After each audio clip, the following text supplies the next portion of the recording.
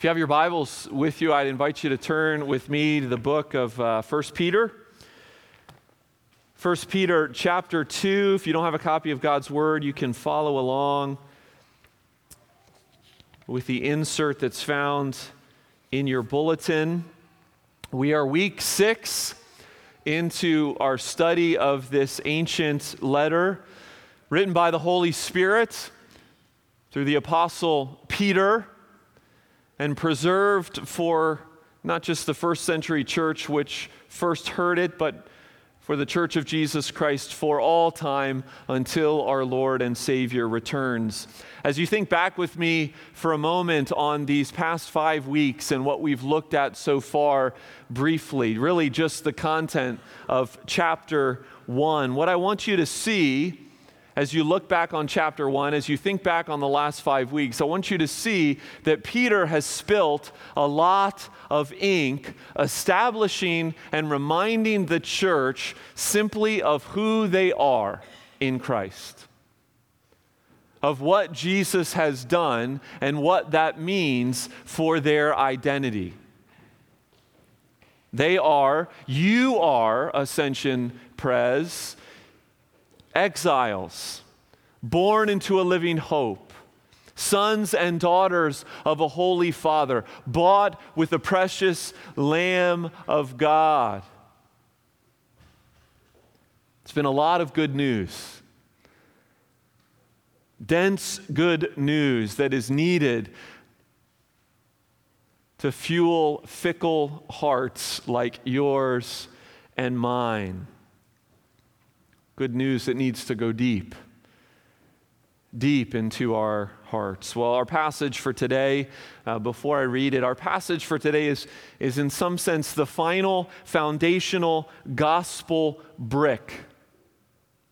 The final foundational gospel brick that's being laid. Not that Peter won't return to the gospel. He'll return to it again and again.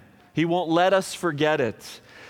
But after these verses, Peter gets specific in a way that he has not been specific before. Specific on what an exilic, holy life really looks like.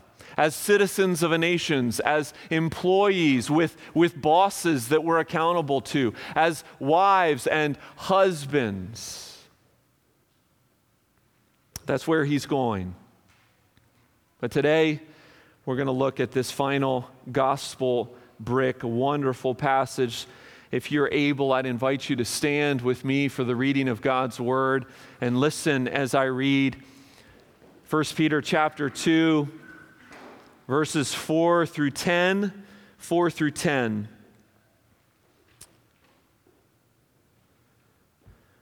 As you come to him, a living stone rejected by men, but in the sight of God chosen and precious, you yourselves, like living stones, are being built up as a spiritual house, to be a holy priesthood, to offer spiritual sacrifices acceptable to God through Jesus Christ. For it stands in Scripture, "Behold, I am laying in Zion a stone, a cornerstone, chosen and precious, and whoever believes in him will not be put to shame.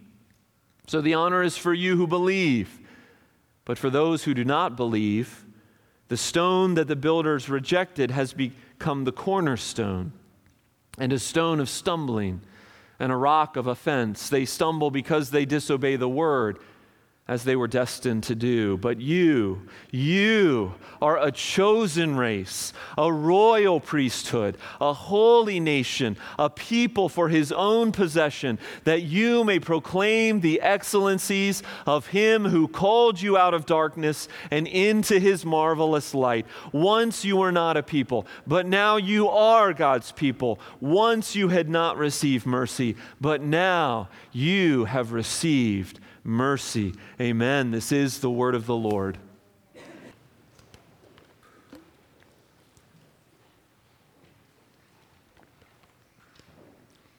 want to start this morning with a single word.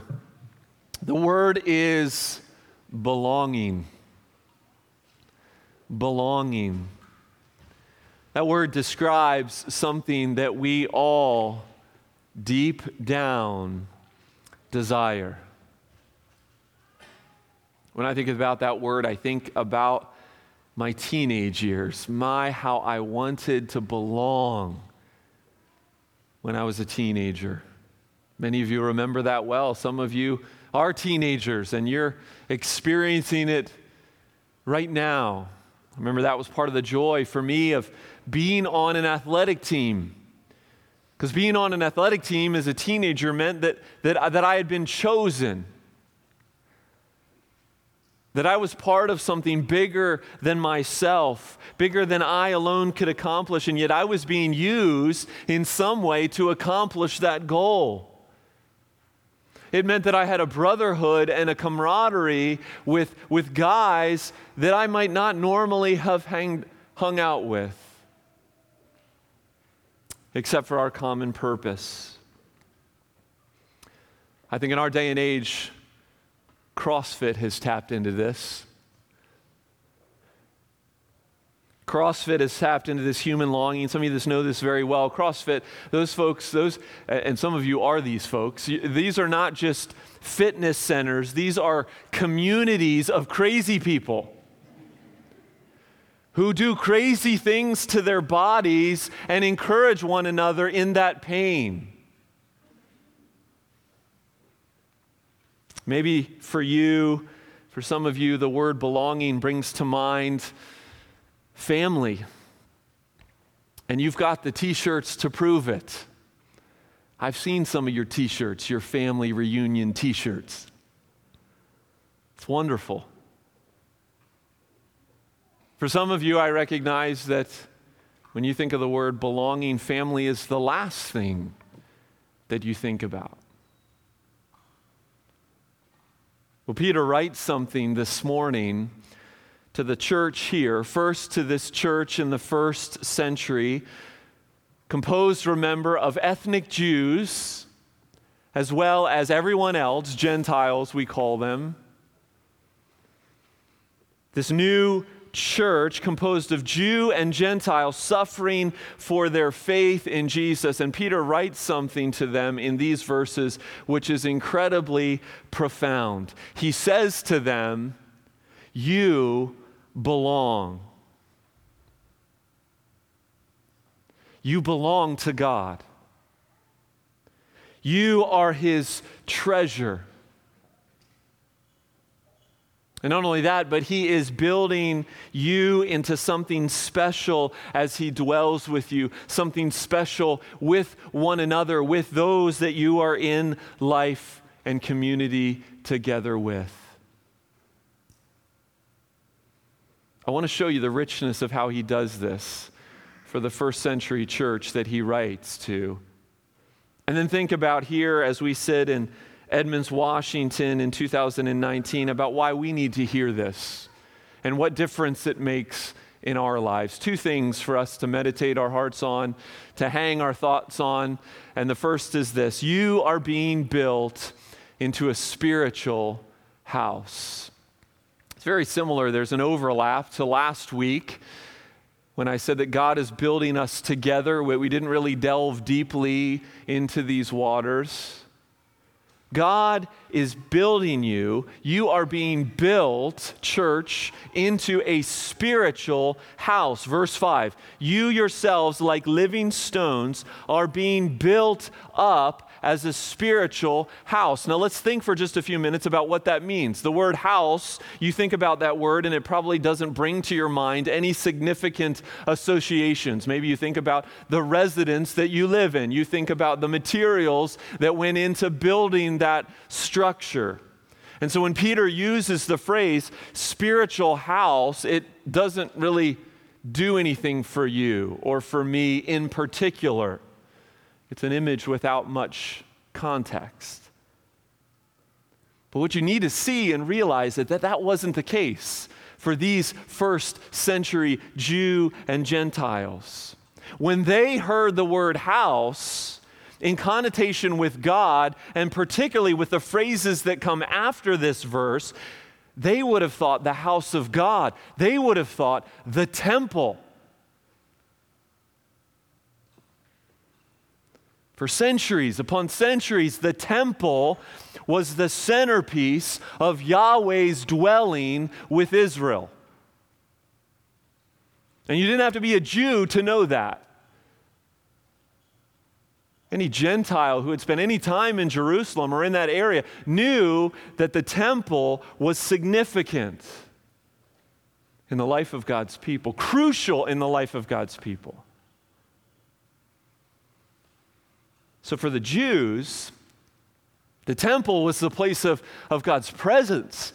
It was the place of God's dwelling. It was the place of atonement and forgiveness. For the Gentile, it was largely a place of exclusion. And that's not to say that a Gentile couldn't receive forgiveness, but for the Gentile, the outer courts were open to them, but not the inner courts. For them, the temple was, at least in some respect, a place of not fully belonging. And so what Peter proclaims here to the church is that God is constructing a new temple. And it's not made of inert material, it's made of living people. It's alive and growing, and it's where God now dwells, in a spiritual house made up of his people. When you consider the history of the world, this is the first time Christianity is the first religion to need no temple, to need no priests, to need no altars. No wonder the Romans didn't understand these people and misinterpreted so much of what they did. Now let's just pause right there and ask, how did this come about? How did this new temple, this spiritual house of living stones come about? Well, it came about through the living stone, right? That's what our passage begins. Through the person and work of Jesus. Peter here helps us understand and see Jesus in the Old Testament as he quotes Isaiah in verse 6 and then Psalm 118 in verse 7. Here is Peter the rock, the one on whom the church is being built, giving testimony to the stone, the living stone, the rock of ages. We studied the book of Daniel not too long ago. Remember the stone that rolled and crumbled the statue of glory in Nebuchadnezzar's dream? The stone. The stone is Jesus. This stone chosen by God, precious to him and yet rejected by men, offending many, causing them to stumble. Jesus is the cornerstone of this spiritual house that is being built. And we sang of the cornerstone. What is a cornerstone? A cornerstone in ancient construction is the crucial stone. It's the first stone to be laid. It had to be perfectly cut with perfect lines because every other stone is going to be laid on top of it. Every other stone is going to be lined up with this stone. It sets the whole of the structure. And all of the structure's weight rests upon it. And Jesus says, this spiritual house is built on Jesus, the person and work of Jesus. A person and work that is not just for our salvation. Yes, it is for our salvation. But this person and work of Jesus that is the template for a new way to be human. A new way to live life, a new way to relate to God, a new way of relating to the world. That's how we got here, to this spiritual house that we are being built up into. And getting back to the imagery of this building, this new temple, this spiritual house, this was a big deal. Because Peter is ascribing to this church of Jew and Gentile what was uniquely, up until this point, a Jewish identity. one they had possessed for thousands of years, and now it's open to all who look in faith to the Lord Jesus. Peter is not only reinterpreting what those new things are, but he's doing so, he's elevating the church to Israel's status. And why did that matter? We've already talked about this church. They're scattered all through Asia Minor, modern-day Turkey. They're suffering, they're struggling for the sake of Jesus. And suddenly Peter says, you belong. In fact, you're at the very heart of God. You're at the very heart of what he's doing in the world. You don't need to be in Jerusalem. You don't even need to be a Jew. Gentiles had heard the stories of Yahweh. They knew the privileged status of the Jewish nation. They had experienced the restrictions at the temple that only let them go so far. But now they are a chosen race, a royal priesthood, a holy nation, and a people for his own possession. And to a first century church who knew their Old Testament, they heard these echoes in that phrase. We need a little help. So I'm going to give you a little help. Deuteronomy 7:7-8. The Lord did not set his affection on you and choose you because you were more numerous than other peoples. It was because the Lord loved you and kept his oath that he swore to your forefathers that he brought you out with a mighty hand. That's why you're chosen. A chosen race.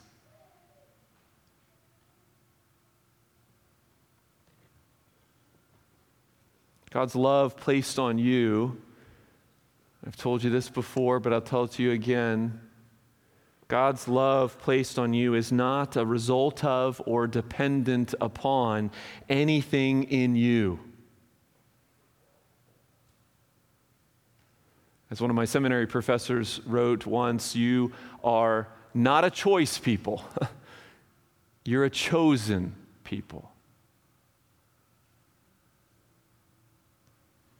After my 9th grade summer, I had grown several inches, and I remember coming back to school in 10th grade and being sought out by the JV basketball coach because he wanted me to play on his team. They were desperate. Yes, they were desperate. But I had grown like 6 inches over the summer, so suddenly I was 6'3" and a sophomore in high school, and they needed me, they wanted me, and so he chose me for the team. But I know if I hadn't have grown, he would have taken one look at my shot out on the playground and would have said, forget about that kid. But God's not like that. He just loves you because you are you. You don't need to perform. You don't need to grow or get your act together so that he'll love you more. You, church, are a chosen race, chosen in love. That's the first phrase that would have rang in these people's ears. And then there's Exodus 19:5. The Lord said to his people Israel, now if you obey me fully and keep my covenant, then out of all nations you will be my treasured possession. Although the whole earth is mine, you will be for me a kingdom of priests and a holy nation. These are the words you are to speak, God says, Yahweh says to Moses, to the Israelites. And now Peter says, church, you're a chosen race. You're a holy, royal priesthood. No longer do you need the blood of goats and bulls to atone for sin. Our sacrifices to God are no longer those bloody messes, but they're sacrifices of praise, Hebrews says. They're sacrifices of our lives as living sacrifices, Paul says to the Romans in Romans chapter 12. We are part of a new kingdom with a new king, and in Jesus we have boldness and access You are a royal priesthood. And you're a holy nation. A corporate identity that transcends race and color and heritage and socioeconomic status. You see, as Peter throws these three labels, as he speaks them over the New Testament church, I want you to feel the gravity and the revolutionary implications of what he was saying in light of all that had gone before. You belong. You are mine. So what about us? Well, if you're here this morning and you're looking in faith to the Lord Jesus as your only hope in this life and in the next, then no matter where you're from, no matter what you've done, no matter what you may or may not be able to accomplish, you belong. You belong to God. You belong here. You belong to one another. And if you're here this morning because you have been longing for a place to belong to, you have been longing that you might belong to God, you're in the right place. Because Jesus just says, come to me. Believe in me. And all the richness of all that I've spoken to all of my people for all of time is yours. It's your identity now. And so come to me and rest in who I am. Remember, as the church, you are being built up. This is a construction project, so to speak. Right? There needs to be movement. There needs to be change. And what I mean by that is that this isn't this thing we call church, this thing we call worship. This isn't a once-a-week social club or a convention where you come together for a brief time only to return to your private lives. No, this is a counter-cultural community. It's a countercultural community of Jesus lovers who are supposed to be living life together, who are supposed to be together in each other's homes at times, knowing one another, praying for one another as the Lord gives us opportunity. And I recognize you can't be in everybody's home at once. You can't know everybody's junk at once, but you ought to know somebody's junk in here. And you ought to be praying for them. You ought to be calling them in the week and saying, I prayed for you this morning. Can we go out to coffee? I'd like to pray for you in person. Don't let Western individualism taint the life of this church, taint the life of our church, of the church, any more than it already has. Western individualism says, well, you got your lane, I got my lane. Yeah, we're on the same highway, but don't merge into my lane. Instead, as we talked about last week, our growth in grace is attached to this life, to our life together as a community. And so in that sense, as you're being built up, we ought to be being built in. We ought to be being built in. Finding your spot, and we talk a lot about this, about finding your spot in this corporate entity, which is an organization as well as an organism, right? Where do you fit into this corporate entity? But I also would agree, finding your spot in people's lives.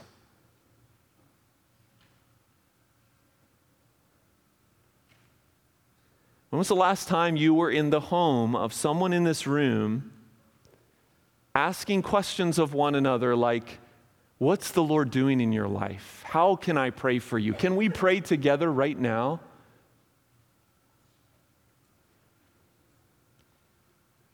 And I know that's hard. You've got to create margins in your life in order to accommodate that kind of thing, in order to accommodate this spiritual construction project of being built together as living stones. I know you've got work responsibilities. I know you've got family obligations. I know that you need some me time. But please, don't let the hustle cause you to miss the beauty of what God's doing in His church. Community groups, yes. Community groups are great for this. So helpful for this. And I know so many of you are involved in that, and I commend you for that. But don't even stop there. Don't even stop there. Someone said something at community group. You really didn't get to press into it. You really didn't get to pray for them. Hey, can we have coffee? I just want to follow up what you said at community group. I want to pray for you. Practice being the people of God. We digest this, I think, in a slightly different way than the first century digested it. Yeah, we need to know we belong. We need to know our identity in Jesus.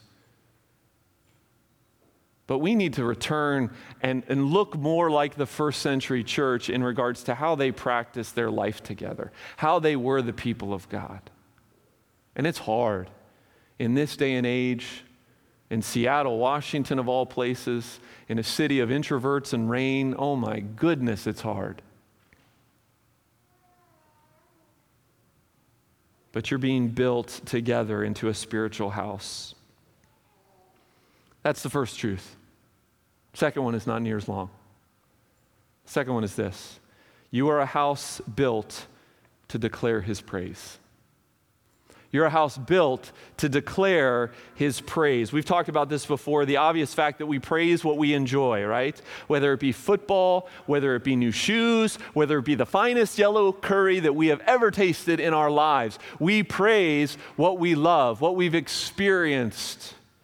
This passage reminds us that we're not just a chosen people being built up into this insular house of privileged community and identity where we can support and bear one another's burdens. Yes, we are, but except for that insular part. Our God is a giving God, and He calls us to give what we have. So the purpose of this blood-bought, Spirit-influenced people is to be on mission together. Last week I read our mission statement, right? To be a community of worshiping, maturing, and multiplying disciples of Jesus Christ for the glory of God the Father, in the power of the Holy Spirit, and for the hope of God's kingdom. Last week we focused on the maturing part. Peter says here, don't forget, as you mature, multiply. Declare His praises. Declare His praises. In other words, don't declare a system. Don't declare a superior world religion. Declare Him. The one who saved you, the one who walks with you, the one who hears your prayers and answers them every day. Declare the one who has called you out of darkness into light. We've been so helpfully reminded of this in weeks past as we've worked through this book in our discipleship class. I know many of you have been part of it. Some of you haven't been able to be because you're teachers. I want to read a quote from that book. It's from a chapter we just looked at recently. He says, this kind of effervescent witness is actually God's design for His people all along. Simply put, God has saved us to praise Him. We're called to declare God's praises to the world. So if we're not faithfully proclaiming the gospel to those around us, it's owing to the fact that we're not overflowing in praise to God. If evangelism doesn't exist, it's because worship doesn't. Our gospel silence isn't because our mouths are broken, it's because our hearts are broken. And here we come full circle to where we began.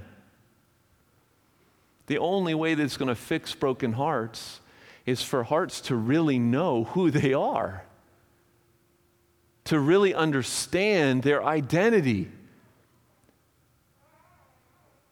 We must truly encounter Jesus. We must hear and digest and remind one another of our lost estate without him and of our standing and purpose in him. And that's why you commit yourself to this gathering, and that's good. Once you were not a people, now you are the people of God. Once you had not received mercy, now you have received mercy. Brothers and sisters, Jesus has chosen you. Jesus is building you.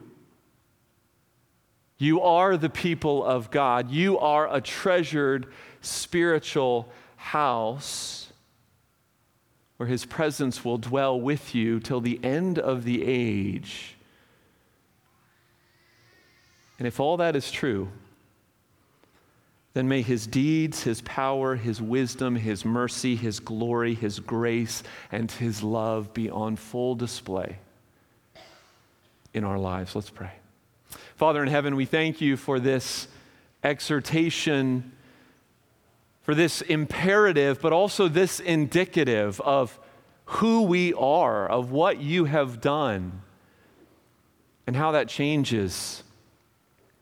It ought to change every fiber of our being, every priority of our life. So, Father, thank you for your word. Holy Spirit, take it and apply it in the lives of your people as you see fit, for the glory of your name. In Jesus' name I pray, amen.